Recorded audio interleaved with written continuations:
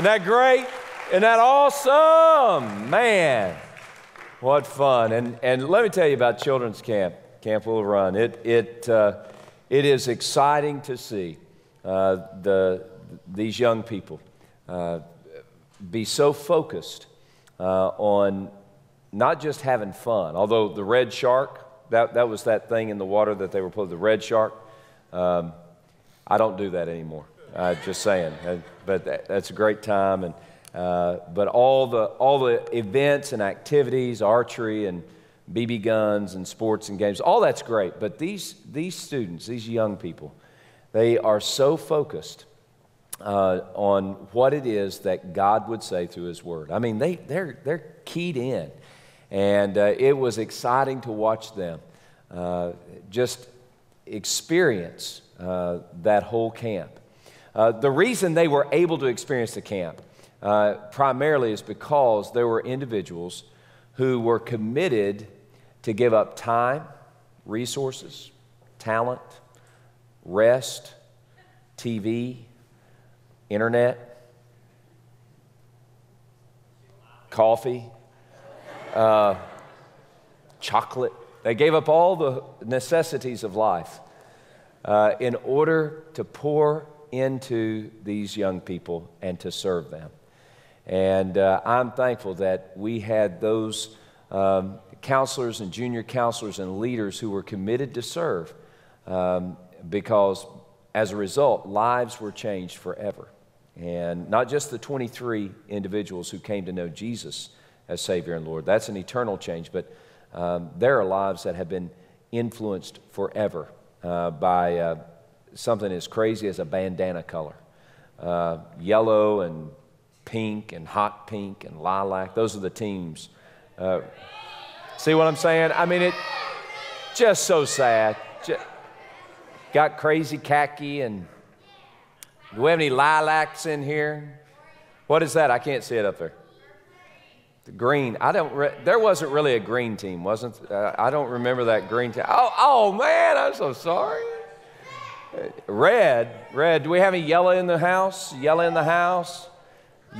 Yellow in the house. Yeah, red. See, you see what I'm saying? I mean, just crazy. I mean, and this is tame. I mean, they're kind of intimidated by this room. Not really, not at all. But it's exciting that because of individuals serving others, lives were changed. And today I want to talk a little bit more about serving, and that's kind of where we are in this Journey Red Letter series as we listen to what Jesus has to say to us through His Word. We're at the place now where we're hearing Jesus as He talks about going to the cross, and in that process of teaching us of Him going to the cross, we hear Him give us lessons on how to live our life.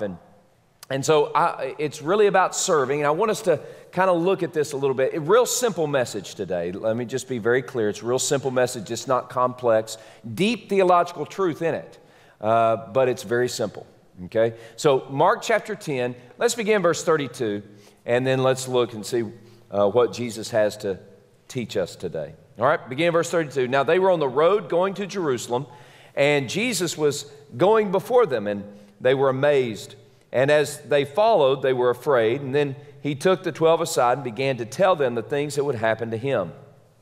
Verse 33, Behold, we are going up to Jerusalem, and the Son of Man will be betrayed to the chief priests and to the scribes, and they will condemn Him to death and deliver Him to the Gentiles, and they will mock Him, and they will scourge Him, and they will spit upon Him, and they will kill Him, and the third day He will rise again. Then James and John. Now I want you to get the picture here. Jesus has just given this sober truth. He says, clear language, we're going up to Jerusalem. I'm going to be killed. All right, so that's what He said. You see that, verse 32. Very simple language, very clear language. I'm going to Jerusalem. I'm going to be killed. I'm going to rise again. Immediately after He said those words, James and John came with a presumptuous request. I mean, immediately after, they're walking along. Jesus just finishes saying, rise again. Then James and John come running up and say, but Jesus, Here's the request. Will you do for us whatever we ask?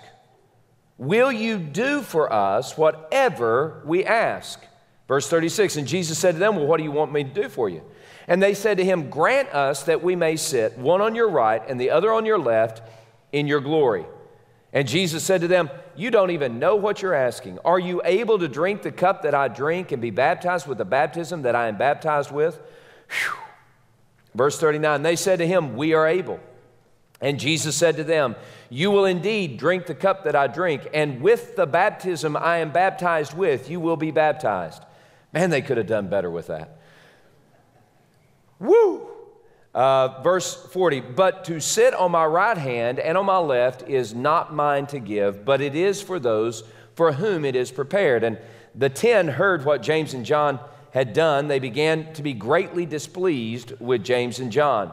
And Jesus called them to himself and said to them, now here's where we're going to learn some lessons. He says, you know that those who are considered rulers over the Gentiles lord it over them, and their great ones exercise authority over them. Verse 43, yet it shall not be so among you. Whoever desires to become great among you shall be your servant, and whoever of you desires to be first shall be slave of all. For even the Son of Man did not come to be served, but to serve, and to give his life a ransom for many. I want you to stick with verse 45 because that is the key verse in this passage. But here's what I'm going to tell you. Mark chapter 10, verse 45 is the key verse in the whole of Mark's gospel. It is the defining verse of Mark's gospel. It is the crux, the keystone and the capstone of Mark's gospel. The Son of Man has come not to be served, but to serve and to give his life a ransom for many. What led Jesus to say that was, in some ways, he's restating what he began with. We're going to go up to Jerusalem, and I'm going to be killed. Verse 45 is kind of a restatement of that, but it's a more poignant lesson for his followers then and now. So as we hear what Jesus has to say, let's remember a couple of things. First, Jesus is teaching us a better way to live. That's what he's doing, okay? As followers of Christ, we become so consumed with the culture around us, okay? And I'm not against culture. I just know that culture is not the defining ingredient, should not be the defining element of how we live our life. And for many of us, it is. But as we look at where Jesus was and where Jesus was going and his followers and where they were going and us today, what do we learn? We learn that culture wants to put us in a box and in a bind where we live our lives a certain way. But Jesus is always countercultural. And he says there is a better way to live that you're not going to learn from the Kardashians or the Housewives of New Jersey, if they're still on. Or my wife told me that there was a show on extreme cougars. I have no idea. Is it a zoo show? I don't know what that is. But anyway, I don't know what that was, but it was a little bit frightening. She said she couldn't watch it, and I'm glad. So anyway, there's this whole dynamic that takes place that we're surrounded every day by a cultural trend, and it shapes how we think and even how we live. But Jesus is saying there's a better way to live, especially as followers of Christ. You must live a different way because we are followers of Christ. And if we're literally followers of Christ, if we're Christians, if we're followers of Christ, that means that we're going to live our life the way Jesus did. Let's just get that real simple, okay? Again, this is a real simple message. If we're going to live life to its fullest, it's because we're living our life the way Jesus lived it. And so Jesus is trying to get us to understand how to have a better way of life. And it begins when we break out of the mold that says, I've got to have first seat, or sit at the seat of recognition and power and authority. Now you look at James and John, okay? So Jesus has just said, I'm going to go die. James and John come up and say, well, Jesus, listen, hey, we want you to do for us whatever we ask. That's a different message, but let me just say this. Jesus is not Santa Claus.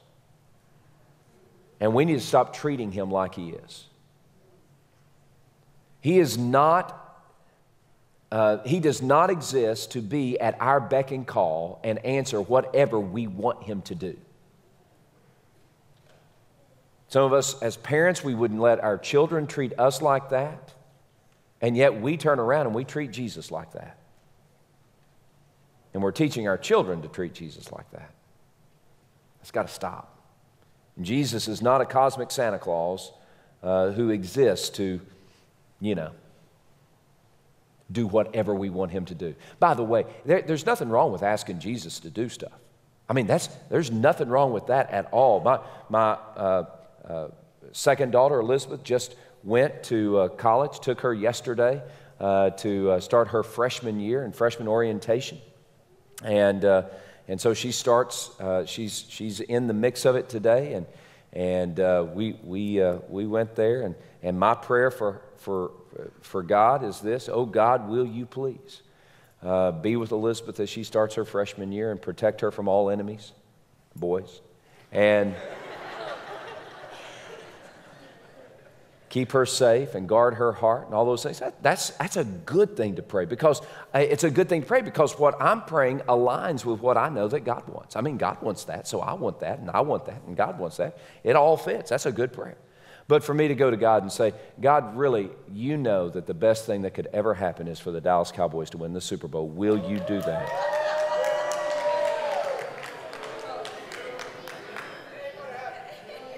It's done got serious up in here. No, but really, I mean, Jesus is not Santa Claus to give us a football game. Although it seems very righteous to me that would happen. That's not what Jesus is about. Listen. We need to stop treating Jesus like some cosmic Santa Claus. Okay, that's not the message. That's a different message. But that's freebie. Okay, so James and John say, "Give us what we want. We want to be recognized. We want to sit in the seat of prominence in the kingdom or in the glory." And Christ's glory means that Jesus is in control. He's king. He's sitting in the highest seat. But James and John say, well, we kind of deserve to sit on your right and left. That means that at this big banquet feast, everybody's going to come and they're going to look at us and they're going to say, boy, those are two important people. And everybody's going to come and they're going to serve us and they're going to take care of us and they're going to give us manicures and pedicures and they're going to take care of us because we are somebody. And the truth is, in our culture today, that's really what we look at in our life. Many times the way we measure success or failure is by how recognized a person is or how important they appear to be. And many times we as individuals, we come into this place, even this place, and we think, you know what? I deserve to be recognized, or I deserve to be taken care of, or I deserve to be served. But Jesus teaches us something different. He teaches us a better way to live. Look at verse 45 again. For the Son of Man came not to be, what's it say? Not to be served, but to serve. So the very first thing we need to understand, we're going to experience the better way of life. It's as Jesus served, we serve. As Jesus served, we serve. As Jesus served, we serve. We're not going to put ourselves in a place where we're living contrary to the one who has rescued us. Jesus is our King, yes. We are His followers, yes. That means we do what He did. What did He do? He didn't come to be served. He came to serve. Now let me ask you a question. You've been here, some of you have been here for 49 minutes and 15 seconds. Some of you have been here a little bit longer than that, since 9:30. And during that period of time, how many of us have thought to ourselves, boy, I want to serve somebody? And how many of us have thought to ourselves, well, they're not doing what I want them to do. They're not taking care of me. They're not meeting my needs. See, here's the thing as followers of Christ. If we're going to follow in the footsteps of Jesus, our first thought and our final thought can't be what's in it for me or how you're going to serve me or how you're going to meet my needs, but rather our first and final thought has to be, how can I serve you? How can I serve you? How can I serve you? And boy, that kind of flies in the face of what we really like. And can I just share with you one thing? This passage convicts me.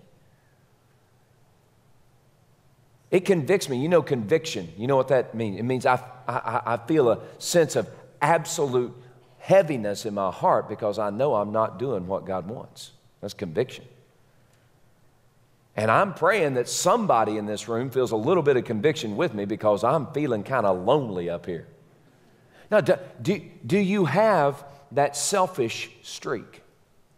Now, you might say you don't, but ask your husband, your wife, your neighbor, your friend. They might have a different opinion. See, I think we all have that selfish streak where our first and final thought is all about ourselves. But here's what Jesus says. As followers of Christ, the DNA of Christ flows through his people. That's you and me.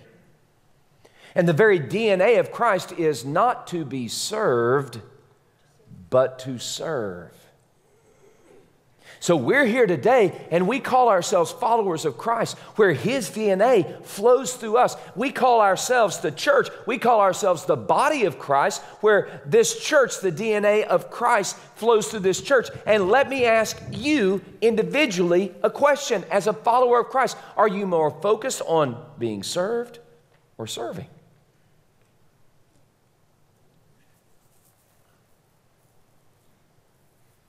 It shows.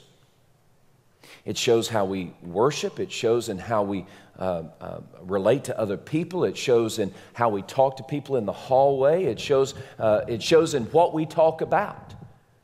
Not just on Sunday morning, but on Monday morning and Monday afternoon and Thursday and Tuesday and Friday. It shows what our focus is. But as followers of Christ, what did Jesus say? For the Son of Man, even the Son of Man, the very creator of the universe, the King himself, the one who deserves to be served, he didn't come looking to be served. But he came to serve.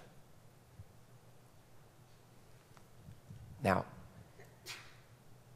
what about you? Have you come to serve? Or have you come to be served?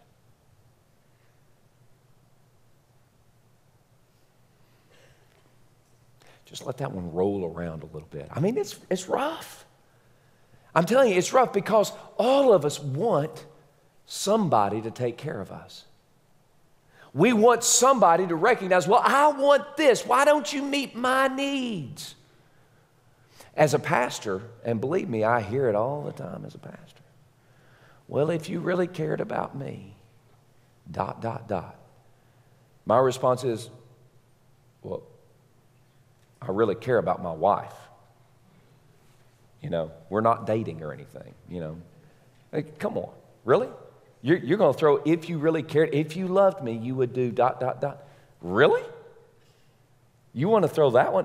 Come on, really? But I hear that. And really what they're saying is, I want my needs met. And because you're not meeting my needs, can I tell you there is a stage in the Christian walk where we as followers of Christ need to be preeminently concerned with feeding other people. You know when that is? When they're babies. When these 23 children who came to know Christ as Savior and King this week, we need to be focused on feeding them. Why? Because they're babes. And they desperately need for us to be intentional in feeding them, in serving them. A baby, what does a baby know to do? Well, they just need, all they know is to receive what you're given. And so we need to give, all right? But some of us have been followers of Christ for 20 and 30 and 40 and 50 years, and we're still acting like babies. Look, there comes a crossing of the Rubicon in our spiritual journey as followers of Christ where we're no longer focused on what I'm getting, but we're focused on what I'm giving. It's not what I'm receiving, it's what I'm sending. It's not being served, but it's serving. And most of us in this room, I have to tell you, most of us in this room should be there already. We should be there already. So today, here's the question. Are you here to be served or to serve? As followers of Christ, we need to do what Jesus did. As Jesus served, we serve. But if we serve the way Jesus served, it also means sacrifice. So as Jesus served, we served, and as Jesus sacrificed, we sacrifice. That's number 2. Again, simple message. Remember what Jesus said, "For the Son of Man has come not to be served, but to serve and to give his life a ransom for many." There's the picture of sacrifice. Again, looking at what Jesus began this talk with in verse 32, he said, "I'm going and I'm going to die, and God's going to raise me from the dead 3 days later." Well, why is Jesus going to die? To be a ransom for many. When James and John said, "We want to sit to the right and left," Jesus said, "You don't even know what you're asking for. You got to be willing to drink the cup and be baptized with the same baptism that I'm going to go through." And he's talking about sacrifice. When he says, "Whoever wants to be great among you, you've got to be servant of all. If you desire to be first, you've got to be slave to all." He's talking about sacrifice. What is sacrifice? Sacrifice is giving up something that we like in order to bless someone else. Jesus gave his life as a ransom for many. Jesus died as a ransom. Now, ransom is a huge word. A huge, huge word. I'm trying to break it down, keep it real simple. Ransom is price paid to set a prisoner free. Ransom is the debt being paid by someone else. Jesus was saying, "I came to die so that you could live." That's sacrifice. Jesus said, "I'm the good shepherd, and the good shepherd lays down his life for the sheep." Sacrifice. Jesus said, "Father, the hour has come. Glorify your Son, that your Son might also glorify you. As you have given him authority over all flesh, that he should give eternal life to as many as you have given to him, and this is eternal life, that they might know you, the only true God, and Jesus Christ, whom you have sent. I have glorified you on the earth. I've finished the work that you've given me to do." And a few verses later, he dies. Sacrifice.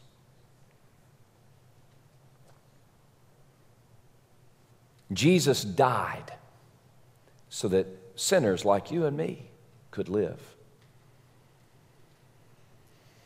And his DNA flows through us as followers of Christ. And if we're going to live our lives the way Jesus lived, it means that we're going to have an attitude of sacrifice.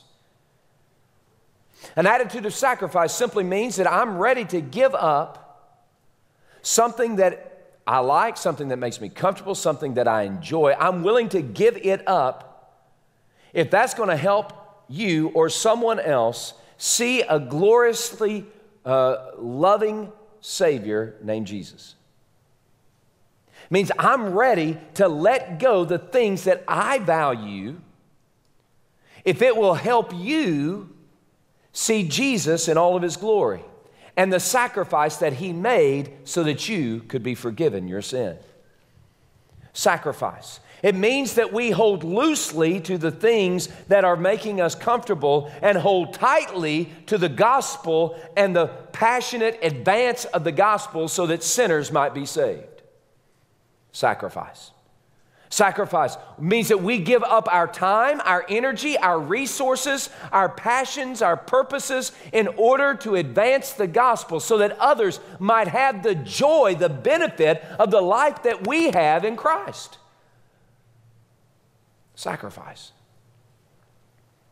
Jesus died so that we could live. when did we get the idea that we didn't have to sacrifice anything as followers of Christ? There's a great transaction that takes place. It's a transaction of God's grace where we are rescued by His love through faith in Jesus Christ because of Christ's sacrifice. But once we become a follower of Christ, Jesus pours His DNA in us by His Spirit.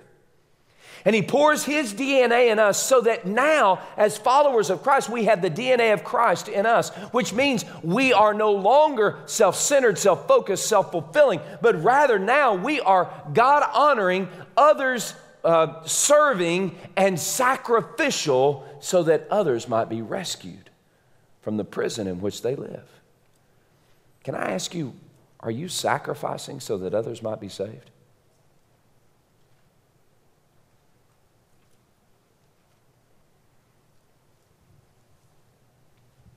Again, simple message, deep theological truth. As followers of Christ, there is a mandate on our heart, on our life, on our church, to serve God and serve others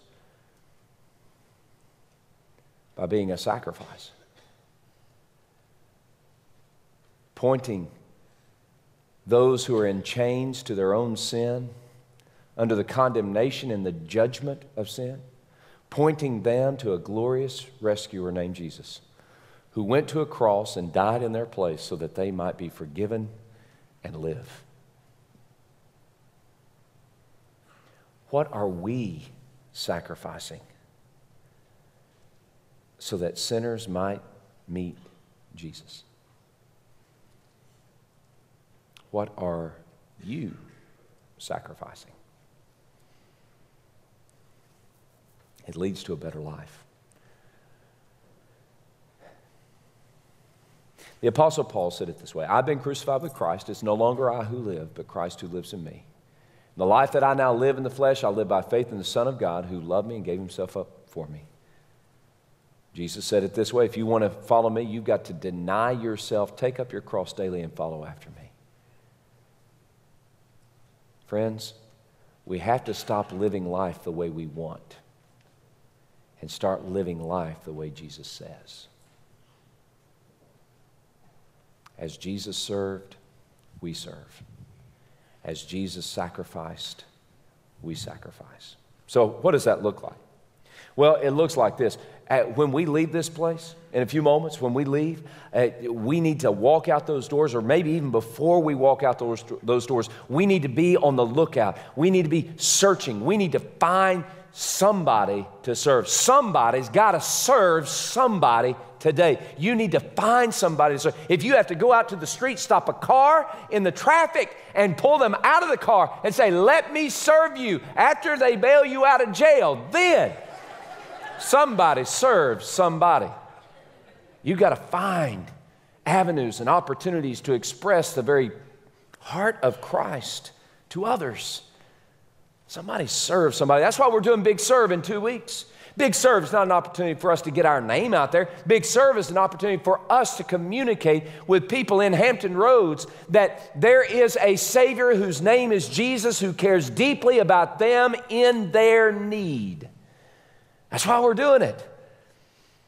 And today, if you're not involved in a Big Serve project, go to the Guest Information Center and find one. Go to your life group and say, let's organize one.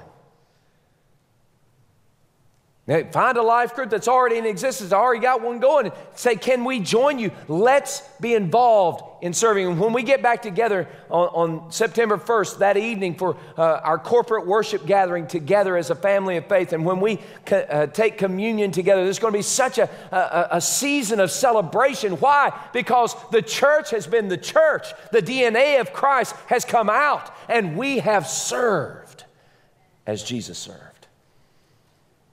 That's Big Serve, and everybody needs to be involved. There's also a thing called life groups, and in your copy of the first edition, there's an insert that looks like this. And on the front it says, his story, ours to tell, and there's some needs for ministry leadership. On the backside, there's a place for you to fill out your name and make a commitment, and I'm asking you to make a commitment today. I'm asking you to make a commitment. If you're in leadership and you're committing to return to leadership, if you're not in leadership and you're ready to be in leadership, leadership is just another word for service, by the way.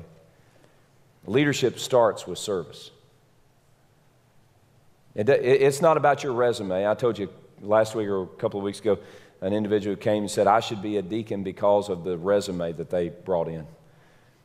Man, God doesn't care about your resume and serving the church. Come on, man. You know what He cares about? He cares about the DNA of Christ coming out in you and you being a servant.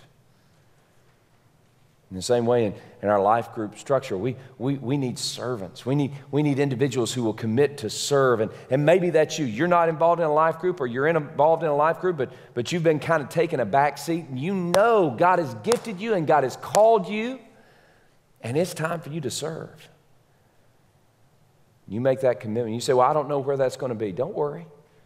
We'll walk through that journey with you. We will help you. We're not just trying to plug holes. We're trying to help you find the place where God has fit you for service in life groups.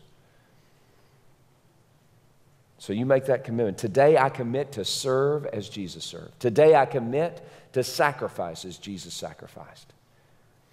It is a better way to live.